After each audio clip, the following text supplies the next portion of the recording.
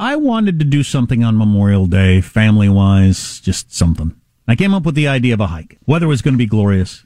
I didn't even remember that my kids have never been on an official hike. I mean, we've gone camping and done various things and walked, but not like you look up a hiking trail, it's X miles long, you bring a backpack with water and sunscreen and all that sort of stuff. So I picked a hike, and I didn't want one that was too easy, because I've been on a number of hikes in my life. They were just too freaking easy, especially if you're a 13-year-old boy and an 11-year-old boy with lots of energy. They're like a big, clear, flat path. Sometimes they're even paved.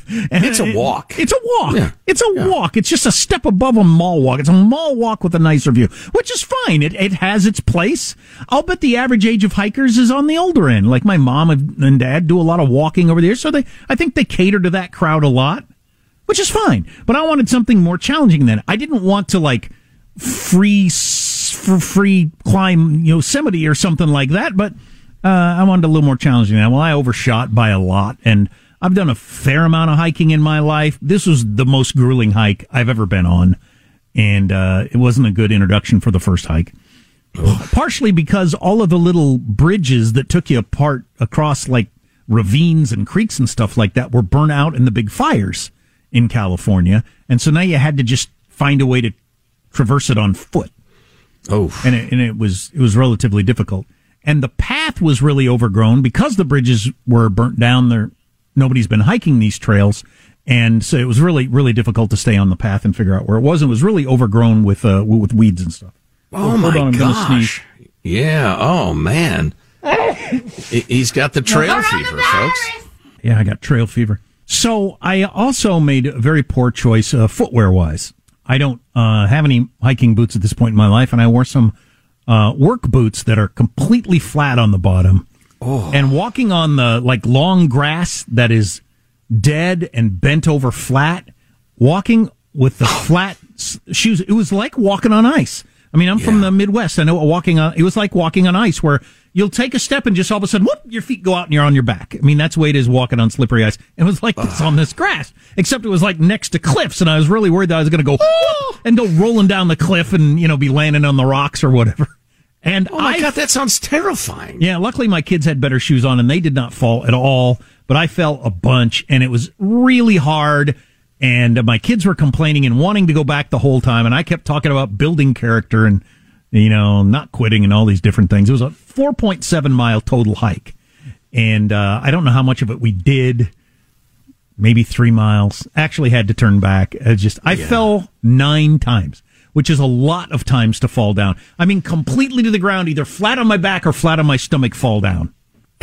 And as the numbers grew, as I got up to like fall number 7 of landing flat on my tailbone, and I would just lay there and groan and think, I would say, go on without me, leave me here.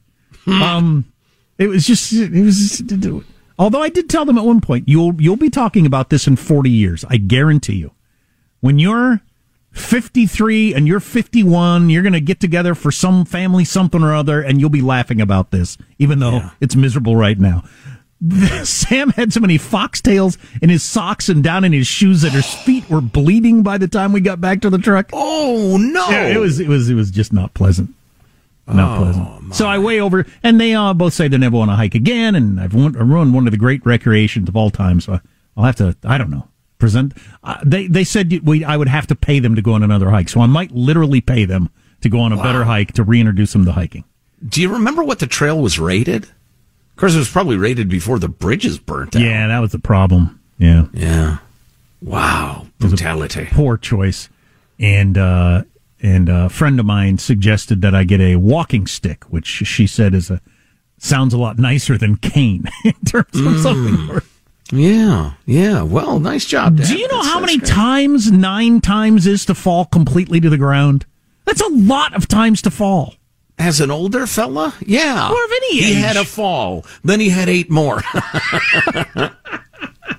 Oh, God. We were so beat up by the time we got back to the truck. We got in the truck and we all just sat there for a while. We were so beat up and so much pain and tired and worn out and discouraged. We could barely move to get to a restaurant where we ate giant ice cream cones to try to soothe ourselves.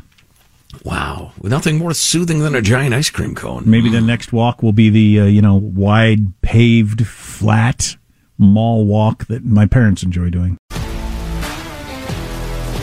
If you love sports and true crime, then there's a new podcast from executive producer Dan Patrick and hosted by me, Jay Harris, that you won't want to miss.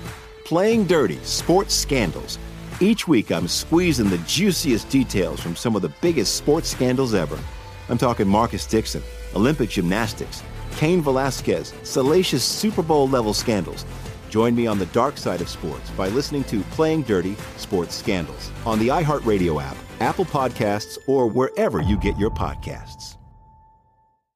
I'm Hannah Storm, and my new podcast, NBA DNA with Hannah Storm, chronicles my 6 decades in professional basketball. From growing up in the sport to becoming one of sports TV's first female broadcasters. Join me as I dig deep into the game's history, unearth some wild stories, and talk to my friends from the world of basketball, from Dr. J to Charles Barkley.